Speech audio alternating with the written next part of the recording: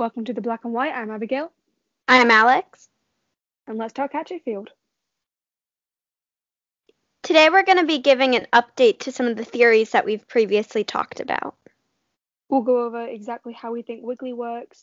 We'll do a bit of lyrical analysis on some of the songs we missed, and we'll look at a few other topics as well. So Wiggly is green, and that sort of represents good luck and good health and jealousy and money. It also represents things like safety and tranquility. And I think for the safety, that he tries to make the people he controls, or he does make people he controls feel safe. And that could be a reason why it doesn't work on kids, because kids are terrified of him. Rightfully so. I mean, his entire design is based off of the Lovecraftian monster Cthulhu, which is like a very large tentacle being. And obviously kids aren't going to think that's cute or calming. In an article about how Cthulhu worked that we found, it says, although Cthulhu did not awaken, he was able to make contact with the minds of particularly creative or insane people. And that kind of fits with Wiggly because Wiggly is confined to the black and white and has to have Wiley and the Sniggles do things for him. And like he's just stuck to the black and white until enough people are affected by him. Mm-hmm. But then when it comes to how Wiggly works, it's all based on insecurities and trying to make people follow him because he's getting rid of their insecurities, or he's making them feel as if they don't matter anymore. It seems like another reason why he doesn't affect kids is because they don't have as many insecurities. Like what Lex says, like they don't have to worry about their loveless marriage or just like the job that they hate. And I think that that's another big reason on why he doesn't affect kids. Somebody sent in an email asking to hear our thoughts on if there's a connection between Hatchetfield and the Trail to Oregon. We definitely think it's interesting that the song at the end of Watcher World does use Watcher with the Thousand Eyes, and Trail to Oregon, the dad is talking about the Watchers with the Thousand Eyes when he's hallucinating, which probably means if the shows are connected, he's in the black and white. I doubt that there's like a serious connection there. Obviously there is that connection, and obviously both the Trail to Oregon and the guy who did like musicals have moments where the characters on stage acknowledge the audience, but I feel like it's just due to the fact that they had the same writing team, because other facts don't really line up. It is definitely fun to think about, especially since one of the lyrics in the song is, I know that you're not sleeping because they're watching you, which could be fun to think that the dad, since they think he's dead, but he's really in the black and white and they're watching him. Mm-hmm. Now, the main reason why it couldn't be a thing is timings and location. The Oregon Trail was from Missouri to, obviously, Oregon, and the lines have said that Hatchetfield is somewhere in Michigan, which isn't anywhere on the Oregon Trail. In other places other than just Hatchetfield, I don't think that it would just that this one person who just got bit by a snake and we know is hallucinating would have gone into the black and white. I don't think the Lords in Black would have targeted him.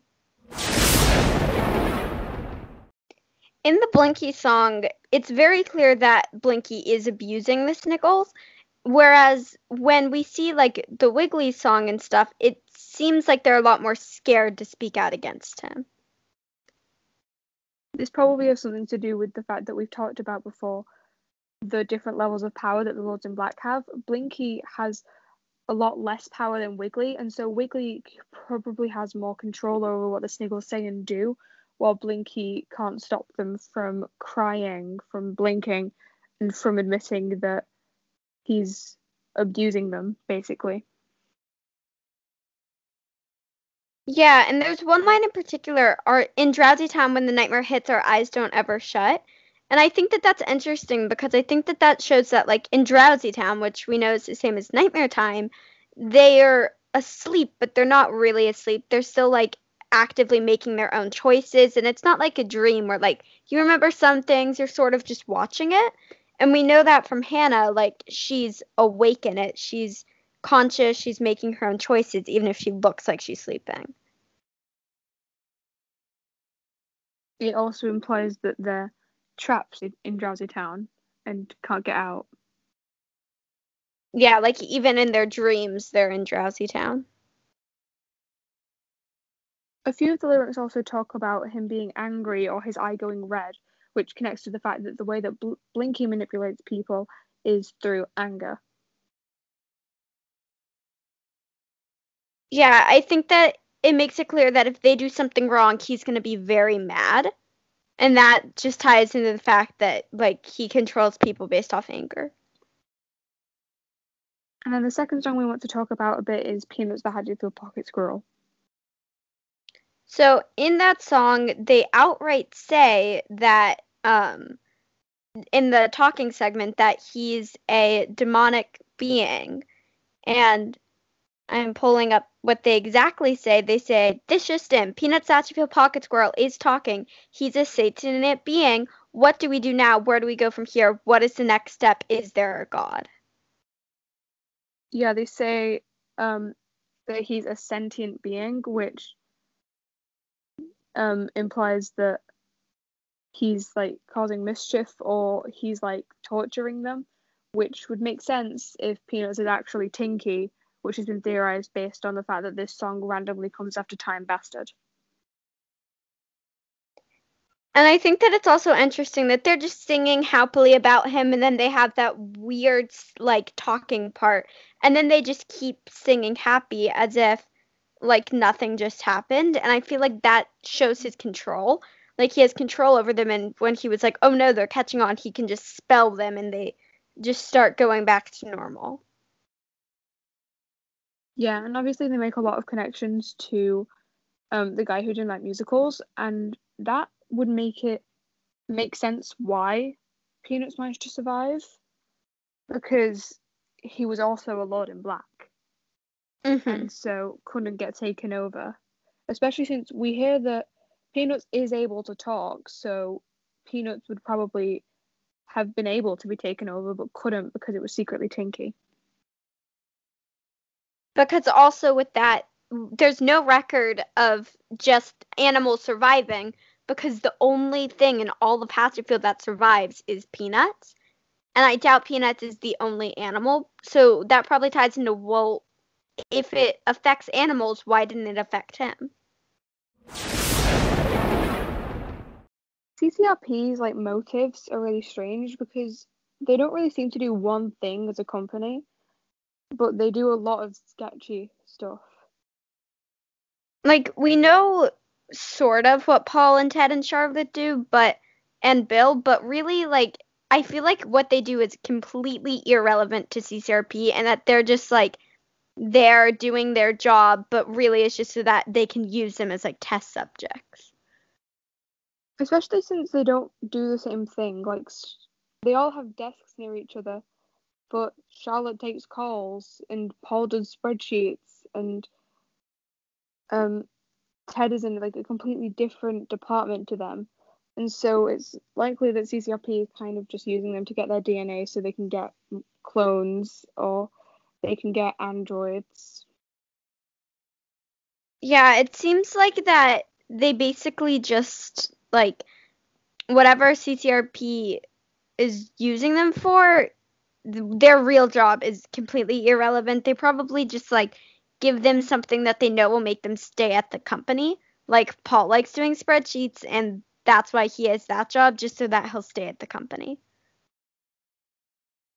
Mm-hmm. And then there's the line in What Do You Want, Paul, where he says, I hire you Pauls.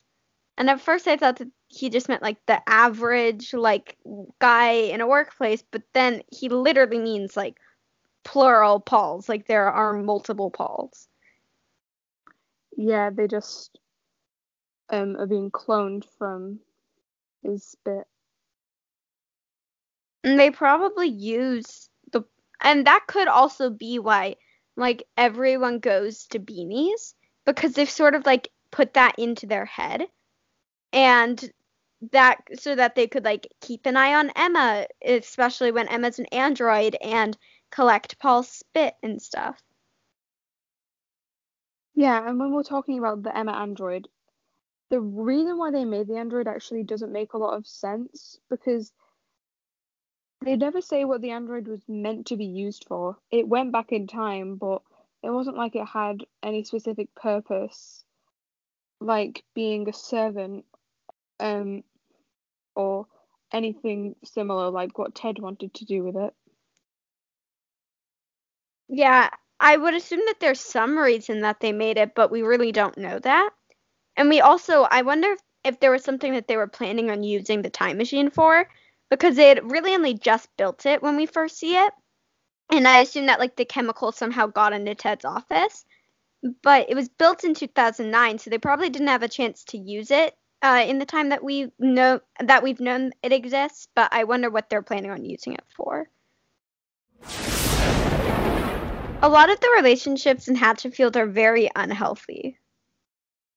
Yeah, there's only a handful of relationships that aren't kind of abusive, and that probably has something to do with the manipulation of the Lords in Black and the fact that their mere presence seems to amplify negative emotions. It seems like probably because of their presence, a tiny fight over something dumb could turn into just an awful abusive relationship.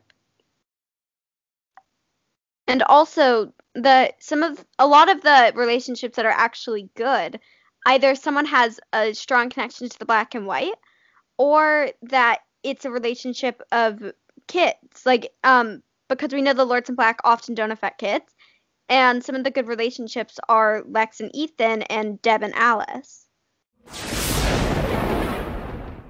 The Lords in Black sort of settled in Hatchetfield in the mid 1600s, but does that mean that Hatchetfield is like a reverse Nightmare Time? So everything that's awful in Nightmare Time is plain in Hatchetfield?